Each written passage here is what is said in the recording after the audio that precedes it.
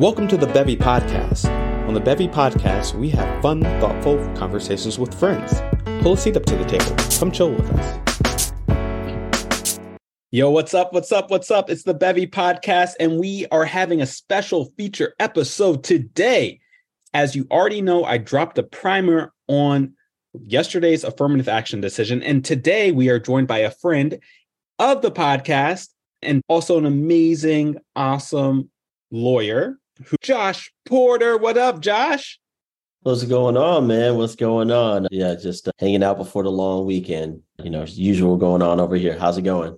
Well, man, as you know, it has been quite the day at the Supreme Court between yesterday's decision on affirmative action, which we want to get your thoughts on, you being a former D&I guy at the University of Alabama and professor. So you know all about what this decision might mean on the future landscape of affirmative action. I'm doing pretty well. Otherwise, the Supreme Court is just keeping us busy. Keeping us busy. Yeah, man. Yeah. And thanks so much for the invite, man. It's always good to be on here and just to talk about these things. I think I want to start first, just kind of talk about it on a personal level. I think about that, how much, just broadly speaking, my career has benefited from implications or just ideas of integrating race or just racial backgrounds, diverse backgrounds into certain settings, right? For instance, I went to University of Georgia for law school.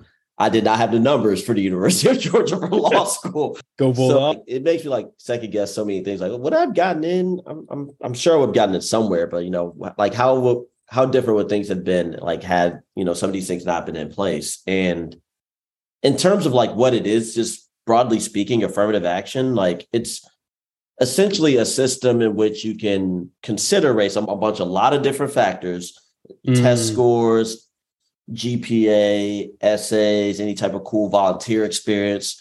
It just really adds that to the pot of things that you can consider, at least in the university context, right? It's not a quota. It doesn't mean, we have to have this many people of this race in order to bring in an incoming class. It's not intended to bring in lesser qualified people.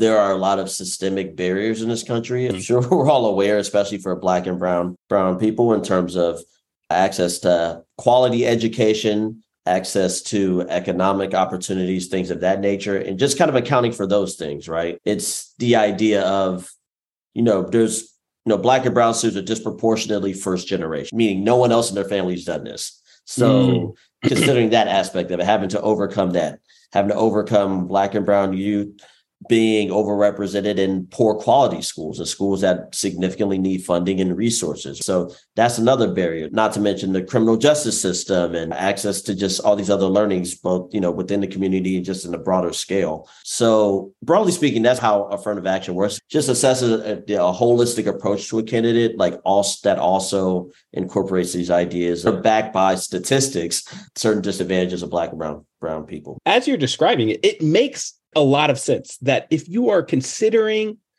having a candidate come to your university or your law school or your business school, that you want to put that person in context. And as we know, race plays a pretty salient feature in our society today, if not one of the, some might argue, a determinative feature in our society. Is it just for Black and brown folks, or is it for other minorities or other people too? Right. Yeah. It also comes into play as it relates to other protected classes, protected groups, such as gender, sexual orientation, things of that nature as well. Of course, schools, and this is still true, by the way, the ruling yesterday doesn't affect this, but overall, all public institutions, even private institutions, any institution that receives any type of federal funding, they have to comply with our civil rights laws, meaning that they can't discriminate on the basis of age, sex, disability, race, religion as well. So it does have a broader benefit, but I think the reason I put it in the context of Black and brown youth is that's kind of the origin of this UNC lawsuit was the last shoe to drop in terms of this. I mean, we've seen Fisher v. Texas before this. There was the Gratz and Grutter cases against University of Michigan, where all of these Supreme Court cases kind of tackle the same issues as it relates to how much should race or should these things be considered. I believe in this instance, the original lawsuit came from a student that felt that that they were disadvantaged as compared to Black and Latino youth or applicants, broadly speaking. I'm glad you brought it up because affirmative action has been on the books for a long time, as you described, right? And the Supreme Court first considered this issue back in the 70s. And they were like, no, we're not going to allow racial quotas. And like a case called Bakke, and involved a white applicant who had applied to Davis's medical school. He's had applied twice in a row, and he had the GPA, he had the MCAT scores, but he didn't have the admission. And he pointed to a program that the graduate school had in place that had a set aside for minority students. And he said that was the reason why he didn't get in. And that violated the Equal Protection Clause. So what I find interesting about this case, about that particular case, is that the graduate school put forth like 4 or so interests. They said like, look, we have a good reason that we're using race. There's a good reason that we have the program that we have. And one of the interests they talk about is like, there's this broader pervasive societal discrimination that's going on. And we're trying to remedy that, because if you look at it historically, these higher levels of learning, and particularly graduate schools, they've been closed to minorities. And so we need to put in place a specific set asides, to make sure that minorities are represented. And the Supreme Court looked at that, and there were some justices, including Justice Marshall, the famous civil rights lawyer, who was like, yes, this is good to go. So there were 4 who supported it. And then there were 4 on the other side who said, nah. That's just, nope, you can't do anything remotely to address like societal discrimination.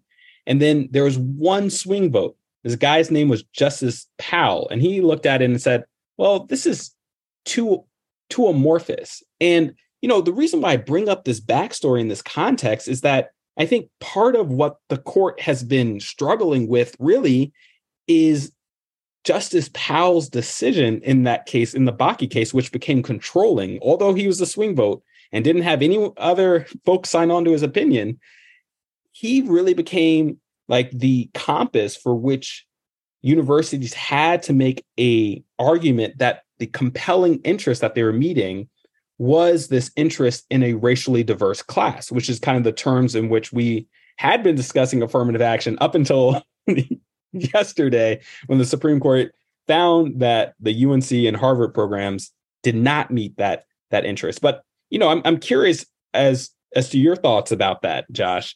Like, how much are we just hamstrung by just having really bad precedent? Is a piece of the equation, the fact that like bad precedent things, or just things that have been said previously, have kind of ultimately influenced the way that we look at current decisions on this. And education law, broadly speaking, I mean, this also applies to things as it relates to Title IX of the Education Amendments of 1972. Even now, our Department of Education, other folks still haven't quite figured out how to appropriately investigate sex discrimination cases, things of that nature.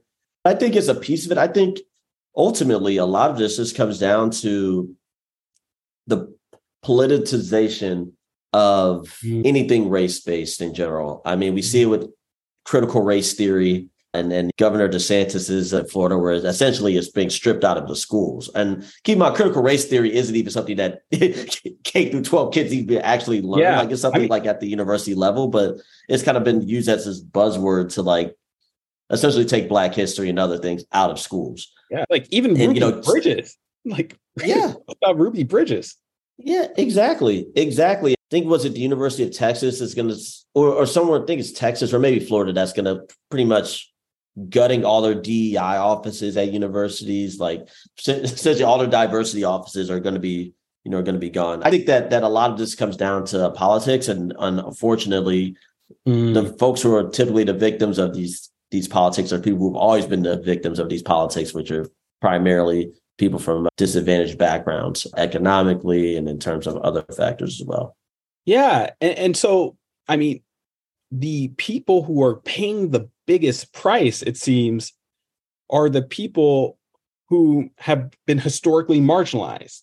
I'm curious, thinking about yesterday's decision and kind of like what happened, could you just just tell us at a high level, you just spoke a little bit about it, about the plaintiff in the case and challenging this policy that Harvard and UNC had in place. Why do you think the court came out the way they did?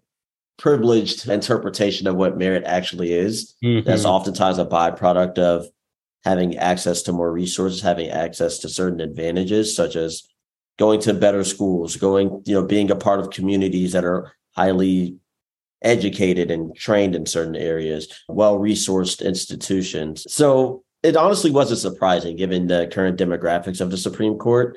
Right. But it's still quite disappointing, especially one Supreme Court justice more than the others, given that he himself has acknowledged that he wouldn't be where he is. I mean, he's said this years and years ago, but he wouldn't be where he is without affirmative action policies or similar type policies. Talking about Justice Thomas, right? Yeah. And of course, this is not a surprising result coming from him, but it's just kind of the cruel irony of it all and just the effect that it's had on so many people.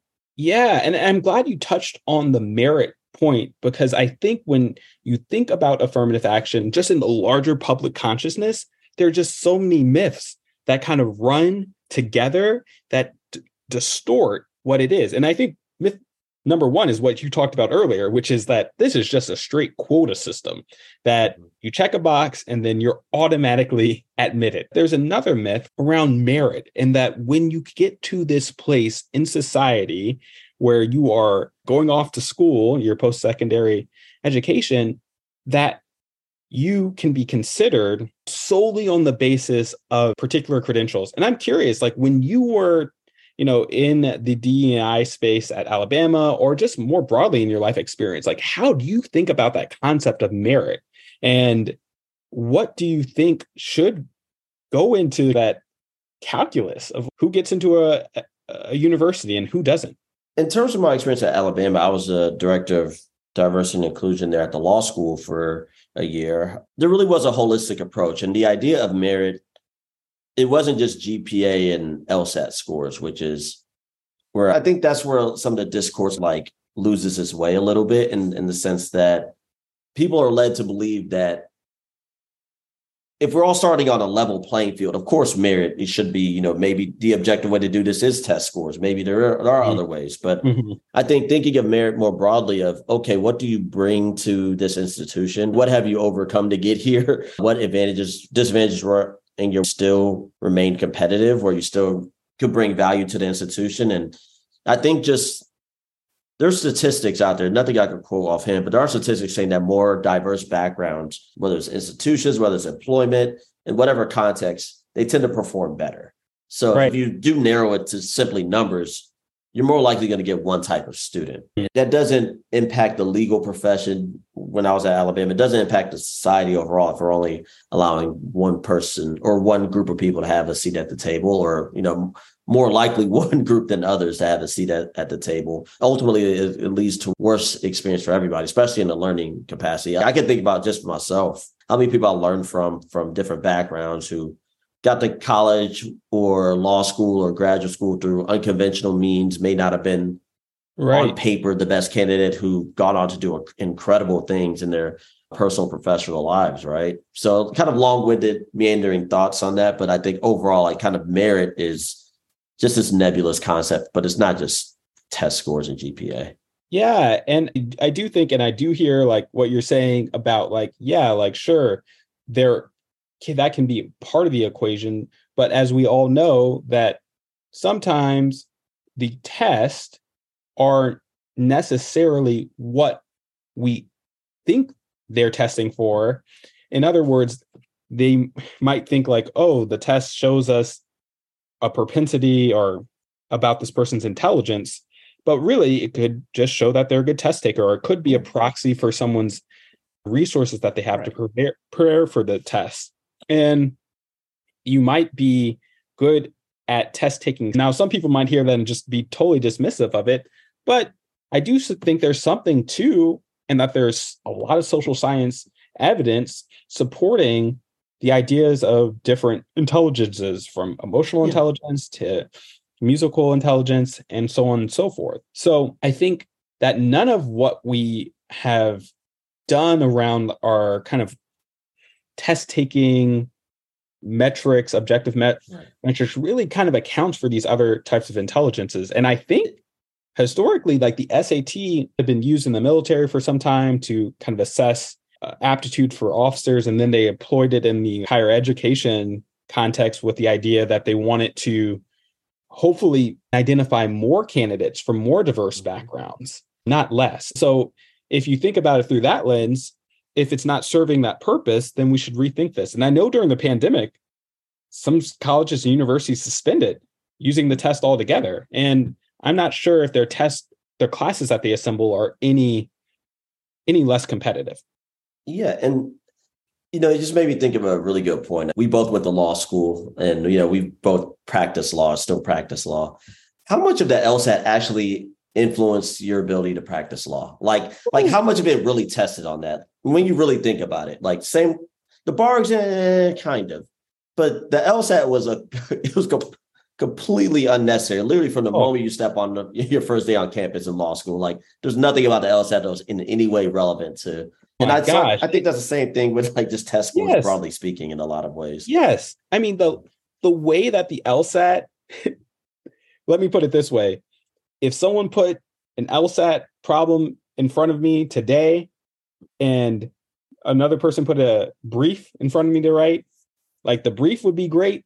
The LSAT logic problem, who knows? Turns out, because it can be just so like arbitrary and random. I think that in terms of just like looking at kind of the numbers, that the GPA, I think social science also supports this conclusion that that's a greater predictor of success in college than your test scores. Some people might be thinking to themselves, wait, we've been discussing kind of this carte blanche approach to like how we treat them. Shouldn't there be more individualized consideration? So if you are a person from a well-off background, but also Black or brown, do you think those people should equally be entitled to the benefits of affirmative action?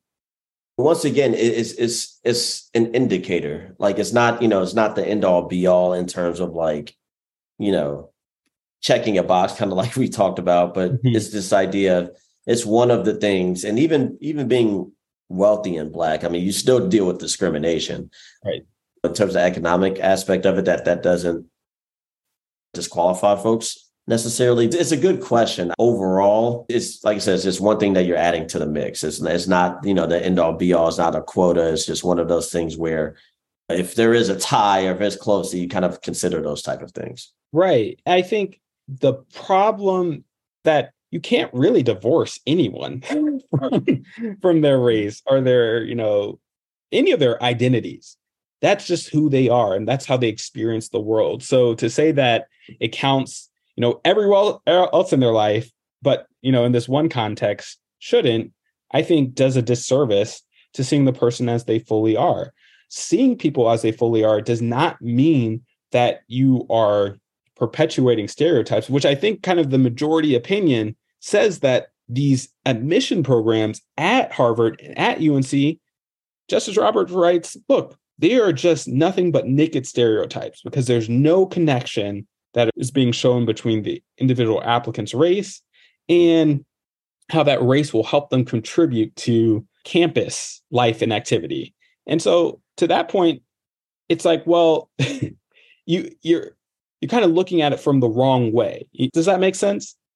Yeah, it does. It does. I think there's been an issue in terms of the messaging of affirmative action, just kind of whether it's the idea of diversity and inclusion, whether it's the idea of critical theory. So much of this, in my view, has come down to kind of the messaging behind it and much of that is supported by, where you consume your news, where you consume your information. Generally, oftentimes as a society, we look at the same word, the same issue, and based on, selection bias, it's a bias in terms of our own upbringing, our own ideas, but also just the things that we read. Because there's an audience for everybody. You believe something, I'm sure there's YouTube videos about it, and you can find as much information. You can find those niches. Oh my goodness, yeah. So it's just misinformation everywhere, and it's very difficult, more and more difficult than ever to identify what's true and what isn't. It kind of gets to a whole nother another podcast idea on AI, but we talk about that another day. We got to bring you back on to talk about more about the AI. We are all about diving into the AI here on the Bevy, and I'm sure there are very interesting D&I overlaps with AI. And who knows, AI might be used in some respect now that we have college admissions. There might be a push for AI. Speaking of admissions, like, what do you see as the future of college admissions as it relates to race and race conscious admissions? It's funny. I think in the short term, I don't think we'll see much of a difference. Hot take. I don't think we'll see much of a difference immediately. One, I mean, just from yesterday, I've seen at least 20 different statements from 20 different institutions saying, oh, even though Supreme Court says this, we still care about diversity and all these things. It's a weird example, but I think it's kind of similar. Like when I stepped into Alabama, for instance, this was right after George Floyd. Mm-hmm. And it was very similar where every corporation had to have some type of affirmative statement saying they support Black people or say they support diversity and inclusion. Institutions were doing the same thing. And for a while, like 6 months, maybe, I don't know, like things were relatively, if anything, things were becoming more diverse than ever, right? Like there were like a lot of initiatives being brought up and, implemented. Usually when there's chaos like this, there is some type of opportunity for like folks to get innovative on how to like kind of keep those things going. And I think these institutions will get a lot of internal pressure from their students of color, from faculty, whoever else, to have some type of statement or into like institute measures to where their diverse students feel like they're welcomed onto these campuses. So I don't think anything in the short term will change in terms of admissions. But we have short memory as a country. And I think once this momentum has gone away, I can imagine in a couple of years, things do become a little less, especially racially diverse, which I think has a broader disparate impact just overall, right? Going back to my law school example, there are less, law students that are Black or brown when a lot of people in the criminal justice system are Black and brown. That's kind of a disconnect there. Same with healthcare. Be less doctors, probably less Black doctors, right? And we know the mortality rates there and like a lot of healthcare issues there. We can see it across a lot of different fields that things will become less racially diverse. I mean, I think that's the long-term view. I don't know if this in itself will be the end-all be-all that a lot of people think it'll be, but I think we will see a difference. I just don't think we'll see it right away. And I'm curious, being that you are a Morehouse man, what role do you see HBCUs playing in this new frontier? I think there will be more, quote unquote, of a talent pool to choose from. I think whether it's a lack of success in applying to larger schools and more resource schools, or just overall this idea of feeling more welcomed at HBCUs, I could see there being an increase in applicants or applications, which I think was very similar to what happened in 2020 post George Floyd, kind of similar type of thing there, I believe. The issue will come down to is whether our HBCUs can support this incoming or just as this large influx of people. If the funding is the same, then I think the issues will remain the same. Like, I love my HBCU, but funding was an issue. And it's, we were one of the better funded ones. So like these are issues across the board at HBCUs. So I hope that folks that are really serious about this issue of affirmative action and wanting things to be more equitable, at least in the short term, are also doing things to advance HBCUs in some way or another, whether it's financially, whether it's in supporting in some way or another. But I think HBCUs will always have that kind of impact of being there for Black students. But I think it'll just be interesting to see if funding will ever catch up which I think it has been a huge issue. That's fair. And along kind of, I guess, relatedly, but maybe not relatedly, the thought popped into my mind about just legacy admissions, because that is another form of affirmative action. But typically when we think affirmative action, kind of going back to the myths that we were discussing earlier, we think it's just this race conscious bias. Could you just talk a little bit about what legacy affirmative action is and how it operates? Yeah, so different institutions have different policies on it, but at a high level, it's essentially if your parents went to a certain institution, then you have some type of priority admissions in terms of getting in as well. That doesn't mean you're automatically getting in most instances. I mean, I'm sure there's plenty of examples where if, a parent has contributed significantly, then maybe there's ways to jump the line. That's just a guess. Yeah. But I think just thinking about that outside of that, I like his legacy works in a way of like kind of just, it's like priority boarding on a flight. You just get priority boarding. You get to sit down a little quicker, you get your stuff processed a little quicker, things like that. So yeah, that's ultimately how it works. What an apt example, because I think that the airline and way airlines treat passengers is such a good metaphor for like class and how it works in America. It's like I once was on a flight, on a Delta flight, and this is, I think, when they just recently released this fare type, but I didn't know this at the time. But they were calling the zones, and they announced zone 1, and I go up with zone 1, and because I don't have a zone on my ticket, and they're like, "Nah, you're basic." It's like, so I had to wait. You're basic. They called you basic. Yeah, like it was just not like it printed basic on the fare. So I had to wait for zone 1, zone 2, zone 3, and only after zone 3, which nobody was in, would they let us go on the plane. And then when you're walking on the plane last, everybody's got those stairs, everybody's got those eyes for you. But I got a great value, and we're all going to the same place.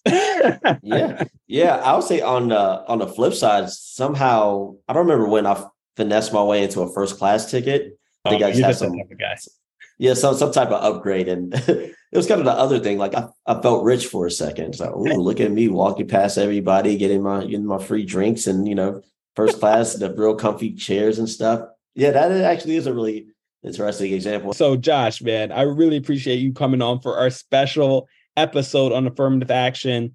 Appreciate you, brother. For those of you who haven't checked out the Gratitude Challenge, we just finished day 30. So go back, catch up. Until next time, peace.